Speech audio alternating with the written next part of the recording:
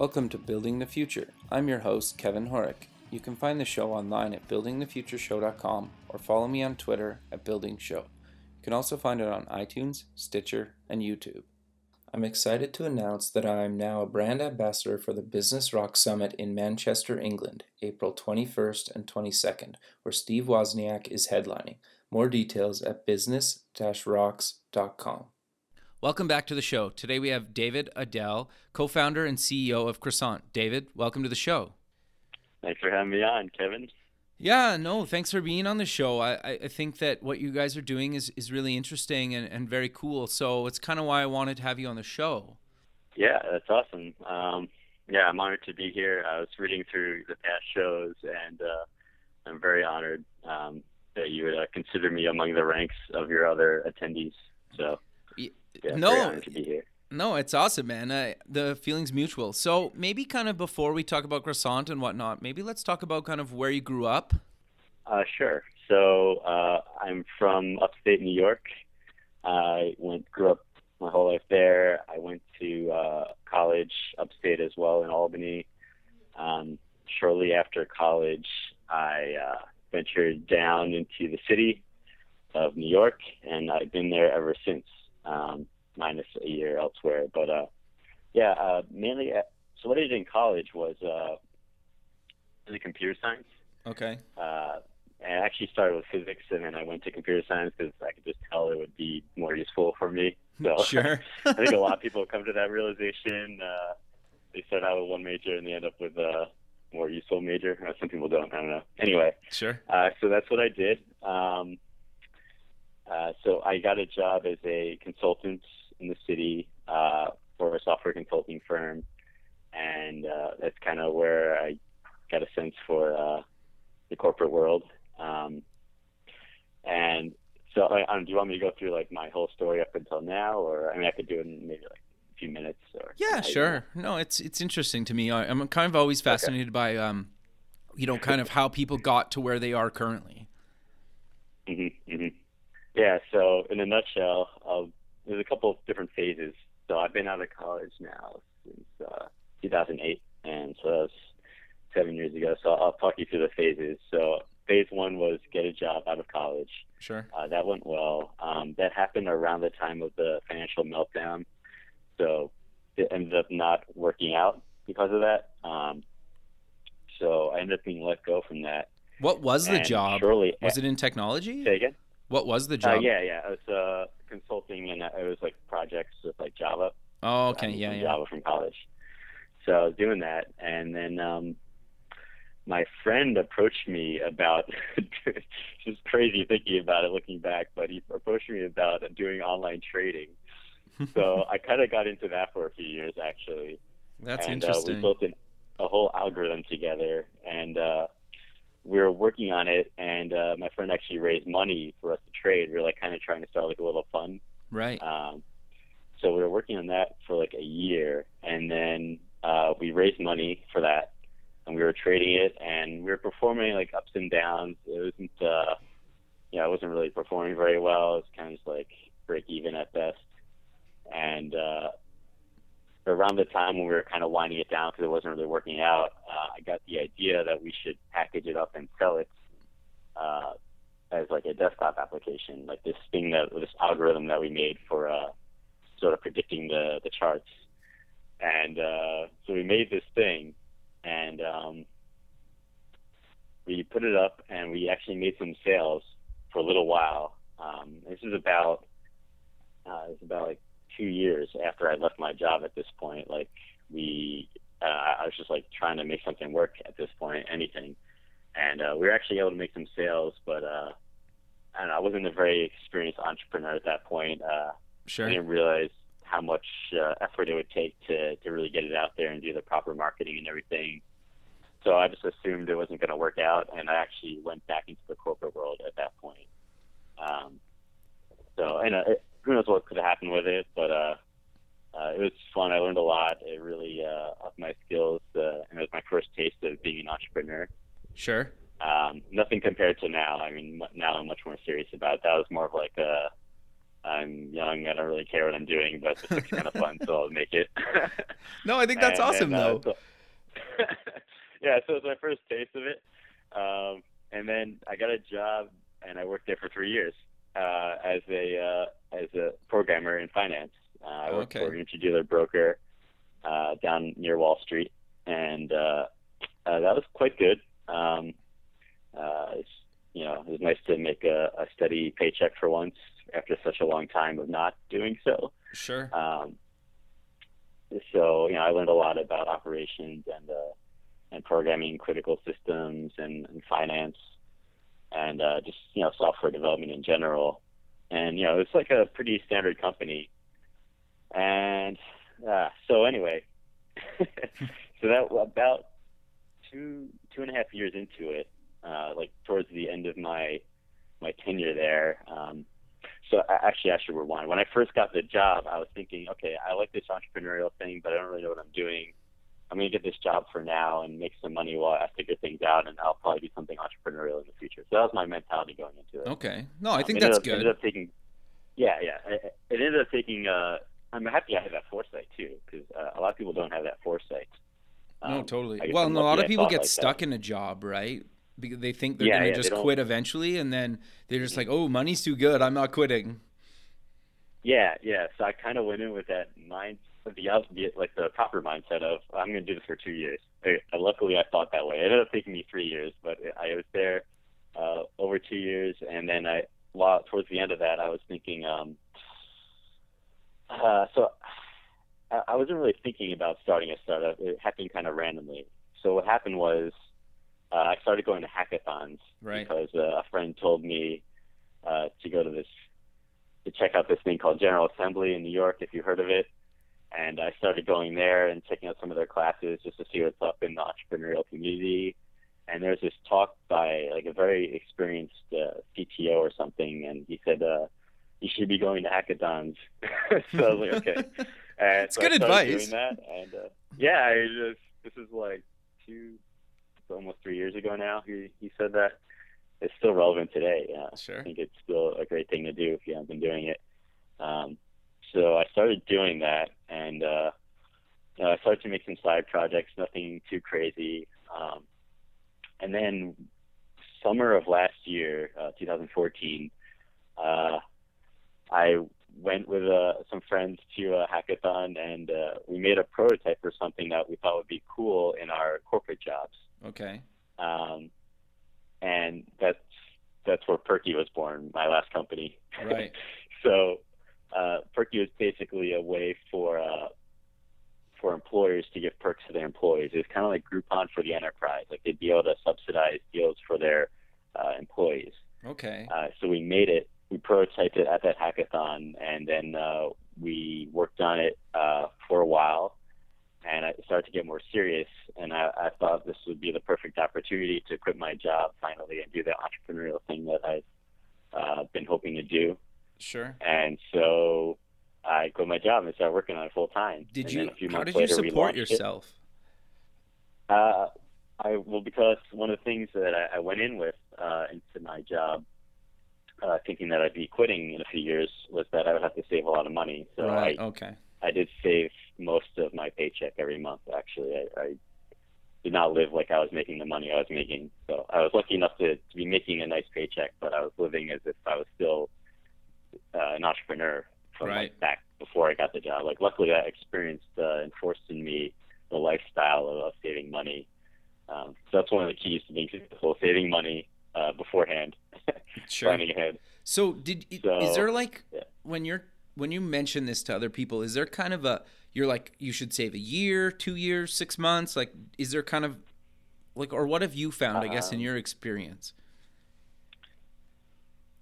just kind of realize how much money you're spending. Like for example, I was using Mint while I was at my job, Yeah. Mint.com, and I was doing the analysis of how much I was making and how much I was spending, and I figured if I save X amount of money every month, I can survive for X years Okay. coming out. And Interesting. not gonna lie, I've had some help from the parents, Fair. so that helps a little bit too. They're luckily I have that support system.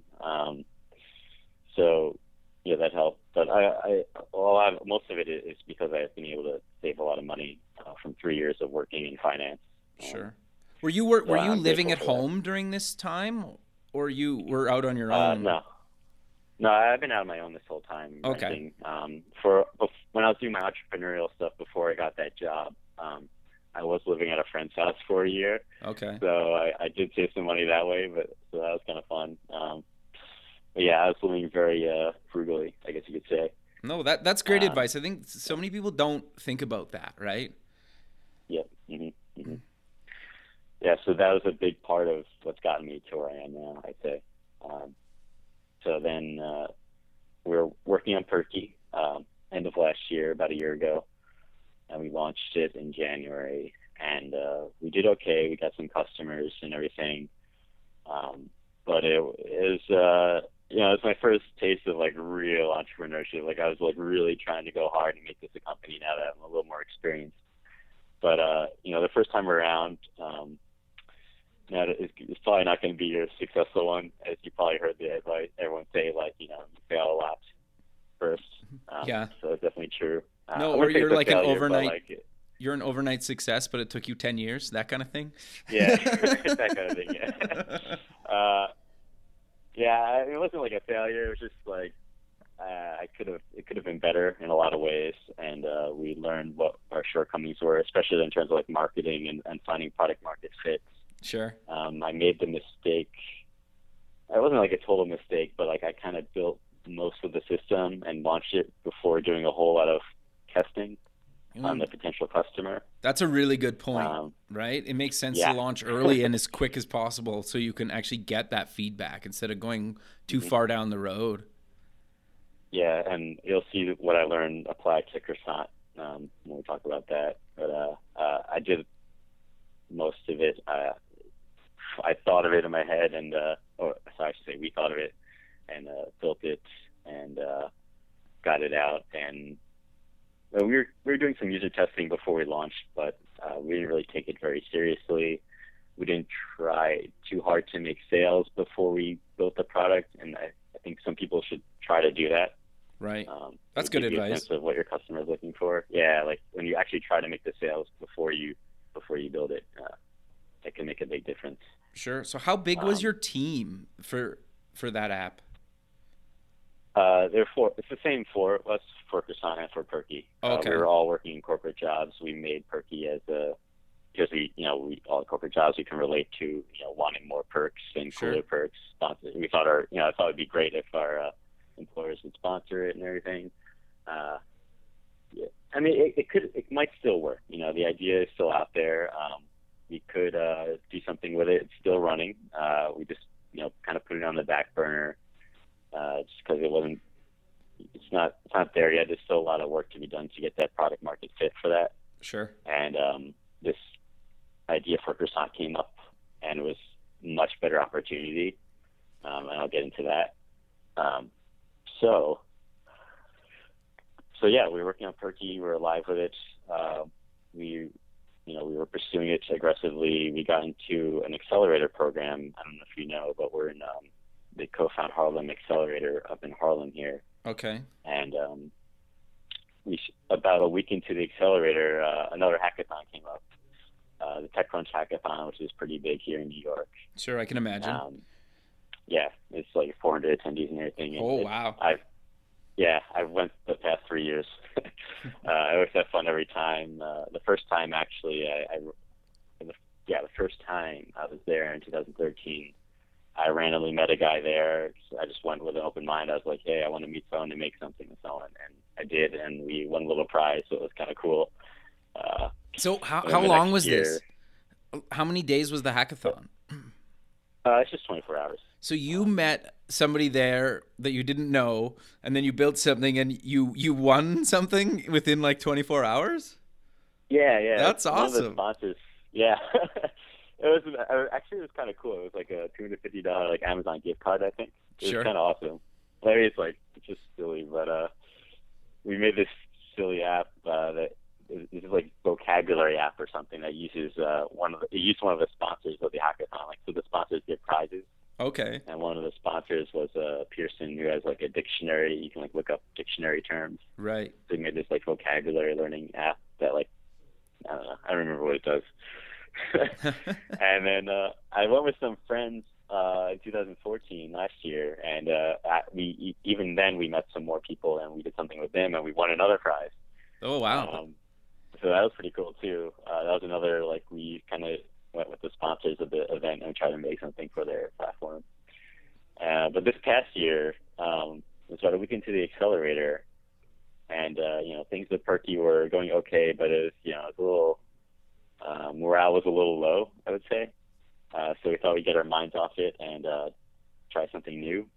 Okay. And so we went to this hackathon, and while we were there, we thought of, like, the issues we've had with working on Perky. Like, we thought about how hard it was to I shouldn't say it was really like Nisha's, our co-founder Nisha idea. She gave me this idea back in, like, January. She's like, I wish I could, like, book a seat at, like, a coffee shop, because, like, because we always work at coffee shops when we were working on this thing, and there was no, like, easy way to do it. It was always, like, a struggle, especially in New York. New York is, like, tough with coffee. It used to not be this way too. It's like only the past, like, year or two I've seen, like, more and more people taking up seats with, like, picking up the outlets. Okay, fair. Yeah, just more people are getting into that lifestyle. So that's kind of like the precursor here. Yeah, it's kind of trendy to be like a startup co-founder that works at a coffee shop, right? And some people are actually doing it, and others are just kind of wannabes. Yeah, it used to just be like bloggers and writers, and that was like the coffee shop people. But now, like, everyone's doing it. Sure. So that's part of the drive here. So she had this idea to book a seat in the coffee shop. So that was what we prototyped for the hackathon. Okay. And one of the sponsors was this company, Gimbal, and they had these Bluetooth beacons. And so we integrated that into the prototype. And so we had this thing where you had these beacons triangulating your position in a coffee shop, and you can, like, order coffee to your seat. That's awesome. And the coffee shop could, like, charge by the hour, so, like, they can still monetize off the people who don't really want to buy anything. They just want to, like, work at the coffee shop. Right. So that's kind of what we threw together. So after the hackathon, we didn't win anything this time around, which is fine. It's still great. Like, we got a chance to present. But what's cool, and what also helped us decide to go with it, actually, was right after we presented it on stage at TechCrunch, because what they do is they give everyone 60 seconds to present their hack to, like, the audience of, like, who's ever there, like 500 people or so. Right. So it's quite thrilling. So right after that presentation, one of the TechCrunch writers who was there asked me for an interview. So I was like, oh, it's like some random interview. This will be fun. So I just, like, talked about what we made and like what it does and the team and everything. And 20 minutes later, she put up this long article on TechCrunch. Oh, wow. I was like, what? That's awesome, though. I had a video of my presentation. It's on our website. You can see it. If you click on the TechCrunch link on dickerson.com, you'll see my presentation and the write-up she did. And it was totally random. I was like, oh, that's awesome. But I think that's important to mention. Like, if you're not out there kind of networking and going to these hackathons and kind of being part of the community, this stuff won't happen to you, or the chances of it happening to you are pretty small, right? And so you kind of, I love, and this is kind of why I wanted to have you on the show. Like, you said earlier that you're kind of honored and whatnot, but, like, this is what I want to stress. Like, I could just, talk about this stuff, but hearing from people like yourself that have done it and been through it, and you can tell the listener, like, here, like, look, I went to this hackathon, I got asked kind of randomly to be in this interview with TechCrunch, and now it kind of blew up, right? And I think that's super important to reinforce to people, that you kind of need to, like, get yourself out there and, like, make it happen for yourself. Yeah, that's correct. So coming from a background in technology, I didn't really put stress on, like, networking or really going to events at all. And then it was, like, really just, like, the past year I've started doing that very aggressively, and that has paid off. It takes some time, but you meet the right people. You learn what events are good, and you never know, something like this might happen to you. Sure. So how often would you say you go to these, like, hackathons or networking events? I haven't been to a hackathon since the one in May with Prasant. Okay. we might go. I don't know. I might go to another one. We'll see. But yeah, before I was like, getting some traction here, it's good to go to these things. But how often? Like, do you go to other networking events currently, or not really? Yeah, Now that yeah. you kind of Like have, okay, no, nowadays I mean I don't go to hackathons, but I go to like conferences and right. actually a little secret with conferences. You should try to volunteer. Oh, totally. The past two conferences, we reached out for volunteer positions, and we either got like a discount ticket or like That's actually really like good advice. a couple $100. Yeah, I did not. That's I got to credit Nisha again on that one. She thought to do all that. She's good with that. That's good. No, but I love that. Like, you're right, because they're always like, it's pretty hard for them to, maybe pay you, but if you volunteer, they can easily print another pass, right, with your name on it. So Yeah, no, and, like, that's not actually only really that, good but advice. Yeah, and I meet all the like. So if I work the table, for example, I meet everyone coming into the conference. Totally. So I can say hi to everyone. So it's like already a warm introduction if I like walk around during the conference and start talking to people. And then even at the bars after, the conference that night, people are like, "Hey, you're the guy," Yeah, that's interesting. So just kind of along the same lines, like you go to these networking events and you kind of have all these ways of networking. Is there any other ways that you've kind of found that have worked for you in kind of either networking a little bit or kind of, because I think a lot of people find it awkward. Yeah, I still find it awkward myself. I think everybody does. Yeah, I still find it awkward. I was reading a book about this recently. I think it's called like Do Over or something. But he makes a good point in the book, and I agree with it. It's just going with the right mindset that you're just there to have fun and to meet people. Don't go in with the mindset that you want to like find the right person to do business with. It's more like just go in looking for friends kind of thing, or not even. Yeah, that is good advice. Friends. So I forget that sometimes. Sure. But another thing, for example, at a conference at that bar afterwards, like I met someone who runs a pretty big newsletter in New York, and they liked our company, and they wanted to put us on the newsletter. So that got us some nice traction. They just like put us up on the newsletter. So this is an example of what could happen. Sure. Well, I think the other thing too is I've even found personally, if you're not in one of those big hubs like New York or whatnot, you should try to go to a conference or two, in one of those bigger cities, maybe once a year or once every few years, and, try to get involved with some of that stuff, right? Because you're right, that's where the big hubs are there for a reason. And it's kind of got me where I've gotten in my career just by, reaching out to people and going to conferences and just kind of constantly networking with people outside of, even my country in a lot of cases. Mm-hmm. So, no, and another thing sorry, what were you going to say? No, go ahead. In terms of online networking for like if you're not in a hub, another thing that we do, my co-founder does this a little more than me, is just reach out to people on LinkedIn. Like totally. It could just be a cold reach out. Totally. You know what I mean? Oh, yeah. I've done that. I just broke 12,000 LinkedIn connections, so I've done that for probably like 6 years.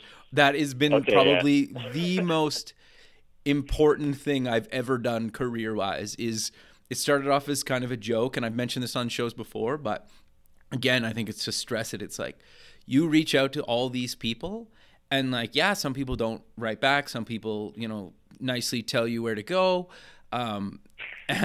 But at the end of the day, it doesn't really matter, because there's always going to be people that, aren't interested or whatnot. Like, I'm not selling them anything. I just say, hey, like, let's connect. I think what you're doing is pretty cool. I'm not like saying, hey, buy this or that, because I don't have anything to sell. But, I think that's super, super important. And it's like, it's gotten me connections globally that have been instrumental in finding really good guests for the radio show. Nice. Well, that's how you and I met, right? Or was it Twitter? I can't remember. It's one of the two. I don't remember. It was a few months ago. Yeah, but especially online. Yeah. In person. But, I think it was Twitter, but it doesn't really matter. It's social media, right? Yeah. I the thing with like the LinkedIn stuff, I actually find that more awkward than in-person interactions. Really? I don't know, for some reason. Why like is a little that? weird. I don't know. Because when I'm in person, I'm just like joking around, laughing, but it's like hard to convey all that like online. That's a skill I got to work on. Like I only started doing this recently. The That's whole cold reach out on LinkedIn. That's actually So like fascinating to me because I'm the total opposite. Like I feel completely awkward talking to people in person where I was like, "Oh, this is perfect. I can network online and I don't yeah, have yeah, to worry about that." But it's interesting that, you kind of have the reverse. And I think the point I guess to stress here is that you need to figure out what's more comfortable for you, and then obviously you need to push yourself out of your comfort zone and kind of do the other one as well, but at least start off with the one that is least uncomfortable. And if it's in person, go in person. If it's online, go online, and then work on the other yeah, one. yeah. Totally true. Sure, man. So maybe let's talk about kind of what Croissant is, and I know you kind of loosely talked about how you started it and kind of came up with the idea, but do you want to maybe kind of cover that again and just Yeah, kind of go a little bit deeper into that? yeah. I'll say what it is now. Sure. So right now we have I think 22 spaces now. We've partnered with 22 co-working spaces in New York City. Awesome. And we kind of package it up so that all you have to do is buy one membership and you can bounce around between the different spaces. So a little more about it. You basically sign up. We have two plans, $99 a month for 40 hours and 5 guest hours, and then $299 a month if you want to get unlimited hours and 20 guest hours. Okay. And so once you're a member and you're signed up, you can basically show up at the space, click check-in on the app, Right. and they'll tell you where to sit, or they're basically a hot desk, open format desk. You sit down, get to work, and then when you're ready to leave, you just click check out. And so Okay. you can do that as long as you have hours remaining in your membership. Okay. And also you have guest hours, so you can check in, and then you can have a meeting. You can invite a friend to sit next to you, so you have 5 hours to do that. Per month. Okay. And then do you guys just take a cut of that to monetize, or how do you guys monetize this? Yeah, I mean, we have different agreements in place with different spaces, Okay. but yeah, we take a small portion of that as our revenue. So Okay. So you mentioned New York City. Are you guys kind of expanding outside of that? someday we hope to. Right now, since we're so young, obviously we've been live since just July, so Oh, yeah, wow. this day, yeah, like 5 months. Yeah, but that's So, awesome. You already have 22 co-working spaces in New York City, and you've only been live for 5 months. That's pretty impressive. yeah. I mean, I have to attribute that to my co-founder Zoltan. He actually landed all those partnerships. So did he just go like- cold call them, or how did you guys or how did he land those partnerships? Some of the spaces we had a previous relationship with from Okay. our last company, Perky, but some of them were just cold visits. Right. He basically hustled really hard for a couple months there, and just got a bunch of people. He just pitched it, and I think that's got awesome. some people. Yeah. Actually, so what we initially did back in May, like I was talking about, our prototype was coffee shops. And my initial thought was this would be great if I could co-work in coffee shops and restaurants. Right. And that's still like I really want to do that at some point. I think the idea is a little before its time, but that'd be really cool, I think. So what we tried doing was pitching it to coffee shops and restaurants, but it was very difficult for them to. Maybe it's on us, like we're just don't have the skills to convey it well enough, but and maybe it's just before its time. But Sure. But I also like the fact they that you're weren't really- trying a bunch of different angles, right? And until like Mhm. you found one that kind of worked. Like, okay, well, yeah, we'd like this, and maybe we'll still try that in the future. But right now the co-working space seems to make a lot more sense right now. Yeah. A lot of things that'll make you. One of the things that'll make you successful is catching trends. They Sure. say. So if you can get on a good trend, such as co-working is like a trend. Yeah. So we're kind of like riding that trend for now. Sure. So we started out pitching these coffee shops and restaurants, but they weren't really going for it. So we randomly started pitching co-working spaces just because they seemed like it would fit them, and then it just clicked right away. Like they got it, they already understood it, and it made sense for them. So they were totally on board. Sure. And so we've been steadily increasing the number of spaces ever since July. No, that's awesome, man. So if I want to kind of get started with Croissant, like how do I go about doing it? It's pretty simple. You just go to getcroissant.com, click sign up, your name, email, which membership option you'd like, and you pay. That's it. You're a member. Awesome. No, that's wicked. Yeah. You get like a welcome email and some like the contact information for us, and like our co-founder Zoltan primarily does like the customer service, so you'll talk with him. We also meet a lot of the members too, because we go to the spaces ourselves, and we run into a lot of our members. So it's, we're trying to build a community. That's interesting. So step one is try to meet the members, get a feel for what they need from the platform. Sure. Some features have arisen from doing stuff like that, like the guest feature. That was like one of the first things that popped up. People are like, I gotta hold meetings, and Sure. we're like, well, we could make a conference room booking system, but it's a little expensive for our members. Looks like a way to make everyone happy here, get the spaces paid a little bit, and get our members and their guests inside. So that's where we came up with the guest feature. Interesting. So do you tell your members you're going to be at, this co-working space if they want to kind of have a talk with you, or do you reach out to them, or is it just kind of a little bit more random? It's a mix of different things. So Okay. Some of it's random. Some of our members who we've reached out to have gotten back to us, and we'll arrange like a meeting for like user testing and just to ask questions on what they need. What are their needs? Okay, So that's really helped us. cool. Yeah. So do you? Yeah, a lot of good advice is just talk to your users. Yeah, I'm sure you know. So if I'm using the app, does it tell me kind of who else is at that co-working space, or do you guys have like little profiles on people that say, this, or like eventually you want to maybe match people together and say, hey, you guys are building something that could, integrate well or something? Is that in the cards? Just Not yet. No. I want to do that though. I want to add that exact thing. We've been debating what types of things should be in the app. One of them, because we want to enable people to have offline meetings. Sure. This is really just a tool for getting your work done, getting into a community of like-minded people, and that's one of those things that we want to add. So we want to add features to the app that enable people to easily connect with other people on the platform and the space. It's not live yet, but it's in the cards. Sure. Among other things. So. No, that's awesome. No, I think that's cool. So, is there anything else that you guys want to talk about that you're kind of working on now, or kind of any other struggles or almost successes that you guys are currently facing?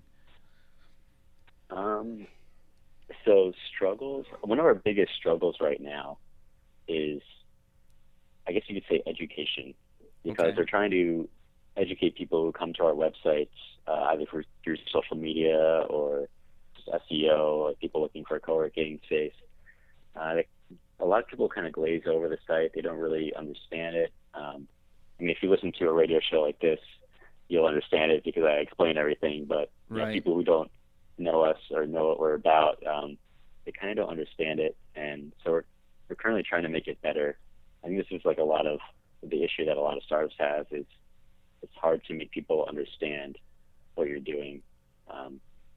It's like a new concept or whatnot. So, some people think, oh, do I have to book a seat ahead of time? And the answer is no. Like, it's not like too clear. But, like, how do you say that in a nice way on the website? It's things like that is what we're kind of. Yeah, it's kind of like these one-off cases, right? Because, like, for example, I don't live in New York City, so if I came to New York City, can I just load the app and say, like, where's the closest place that you guys use, and is there a seat available? Can I just go book that?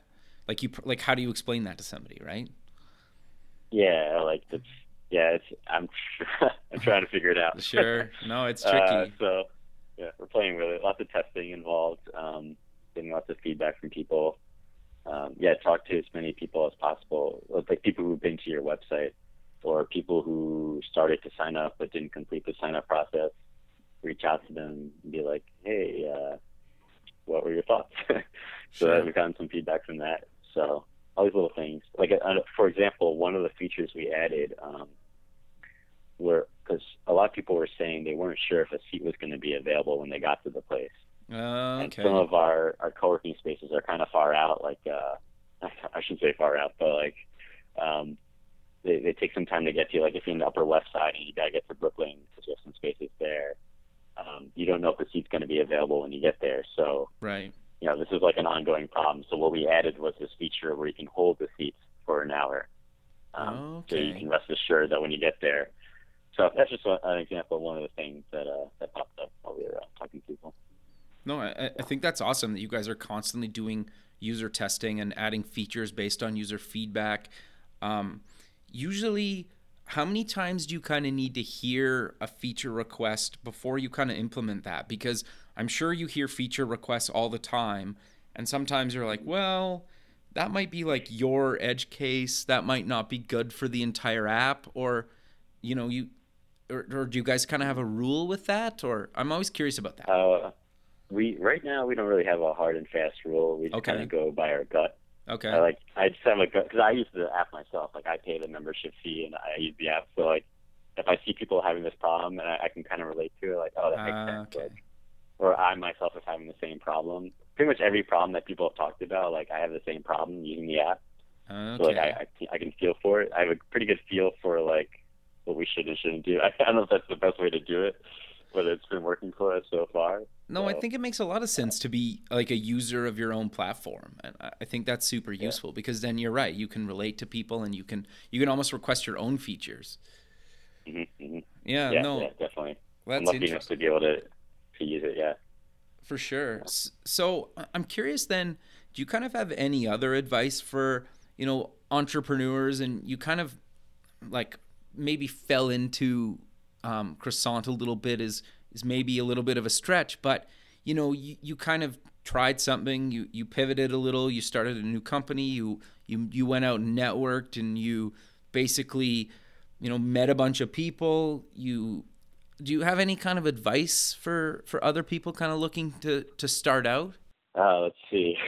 Like starting from where? Like, do you have experience? Do you not have experience in an industry? Could for be example, any of that. I was talking to a guy recently at an event. Okay. He works for a large financial firm currently, and he's like, I want to do a startup of some sort. And he's telling me he had this idea for, I don't remember, it was like a B2C app for like image sharing or social image sharing or something like that. Okay. And I could tell right away it's probably, unless it's like groundbreaking and like it's I don't really know. It might succeed. I don't know. I don't want to say like it's not going to succeed, but like Sure. I've heard lots of people have like app ideas that are quite basic. I would say. Mm-hmm. Like it's not. It's like a feature, not a business. Yeah, like Facebook can make it a feature, for example. Yeah. So that's what I was thinking. But he's talking about also how he's been in the industry for a while at this financial firm, and so what I told him was, take a look at what you know, because you know this industry very well that you're in. Like, this finance industry, like, for example, fixed income and the data that he's a programmer. Okay. And so he knows what like the traders need, what data they need, and what the current pain points are for these traders. So sure. A lot of it is like identifying pain points. And if you're in an industry for a long time, you probably know really well what the pain points are. Sure. So, for example, with us, we knew the pain point with working on our company was it's hard to find a spot to work on it. Exactly. So we were like living it. So we were lucky enough to have that experience. And so this guy, and a lot of people come from the same situation, like corporate job for a long time. They know the industry, so they know what the pain points are, and they know. So that combined with actually executing, since a lot of people also don't execute. Sure. If you combine that industry knowledge with executing, you'll be one of a kind, and you'll probably be setting yourself up for success. And that's just one way to be successful. It's just like a general thing I was thinking, and I think a lot of people come from that same background. So I told him I told him that. No, I think that's really good advice. I think people forget about that, and I think part of the problem with like trying to be the next Instagram or whatever is that like never happens. And you can make a lot better business actually solving a pain point in even an industry that's not necessarily the sexiest industry, right? Like when you say finance, you're like, oh, that's not really that like cutting edge and cool, right? That's, but you can build something that solves a real pain point for people and make a really good living doing that. Mm-hmm. And I think people forget that a lot of the time, that they try to be the next Instagram. And it's like, well, Instagram's business model was sell to Google, Facebook, or Twitter. And they got lucky and sold. Like their original version was like location sharing or something. It wasn't even photos. Like they pivoted too, right? Like they weren't making money when they sold to Facebook. So I think being able to actually be profitable and build a business that makes money is what we should be focusing on. And still, instead of trying to build these like feature-based businesses and hopefully one of the big three acquires us for a lot of money, right? It's like playing the lottery. Yeah, and I mean, it's a lot harder than you think too. It seems simple, but the engineering behind an app like Instagram, for example, is very intense. Like to beat Instagram, like another app that like seems simple but also very intense engineering is Slack. Has gained popularity. Totally. It just seems like a simple thing, but the engineering behind it is kind of like one of a kind. So it's like there's these little subtle things. It could be a very subtle, nuanced thing that can make or break an app. And the subtle thing is, for example, could be the engineering on some of these like simple looking software apps. Like totally. Yeah, you're probably not gonna. It's a lot harder than you think to make it that awesome. I mean, you can make a basic prototype working, but to make it extremely successful is another story. So. Yeah, I think the thing is that people forget a lot of the time, and like you and I are in the space, so we understand, but the simpler it is for the user, the more work it is for the designers and developers that are actually creating this thing. Yep. Yeah, it's really hard to make it simple. Yeah, like it's incredibly and fast, and work on, the latest phone and the old phone and the old browsers and the new browsers. you know the pain point, right? Because I've had that at parties before. It's like, oh, you do this stuff for a living. We're going to build the next Facebook together, and we're going to go 50-50 on this. I have the idea. You execute everything. And you're like, yeah, okay, well, that's going to take like thousands of hours to build. And even if we build it, it's going to take millions of dollars to market the thing. Right? So, no, I think it's good. It's good advice. I like your approach to this whole thing. But sadly, David, we're running out of time. So maybe we'll just kind of end the show with you promoting companies and your social media links, and then I'll post these in the show notes as well. Sure. So, I mean, the website is getcroissant, like the food.com. And Get Croissant is our Twitter handle, our Facebook handle, Instagram. We have a blog on Medium, but we just have croissant. Yeah, okay. We're just croissant. We landed croissant. Yeah, interesting. So where did you come up with croissant? Yeah. Like, how did you guys come up with that? Totally random. Nisha just like randomly picked it, but I mean, it stems from our background of working in coffee shops. Sure, I kind of guessed. Buy coffees and croissants while we were working there, and I was like, oh, I don't want to buy that stuff. Like, it's got to be an alternative. So like, we're like the alternative to buying the croissants. That's why we stuck with the name. It awesome. Makes sense, right? Yeah, totally. That's cool. Yeah, and people love the branding, so we're sticking with it. Yeah. So. No, awesome, man. Well, thanks again for taking the time to be on the show, and we'll keep in touch, and it's been awesome. Thanks again. All right. Thanks a lot. All cool, right. man. Have a good one. Talk soon. Later. Bye. Thanks for listening. You can visit past shows at buildingthefutureshow.com. If you're going to the Startup Expo on February 16th and 17th in Fort Lauderdale, Florida, and want to record an episode, please contact me. The music for the show is by Electric Mantra. Check them out at electricmantra.com. Until next time, keep building the future.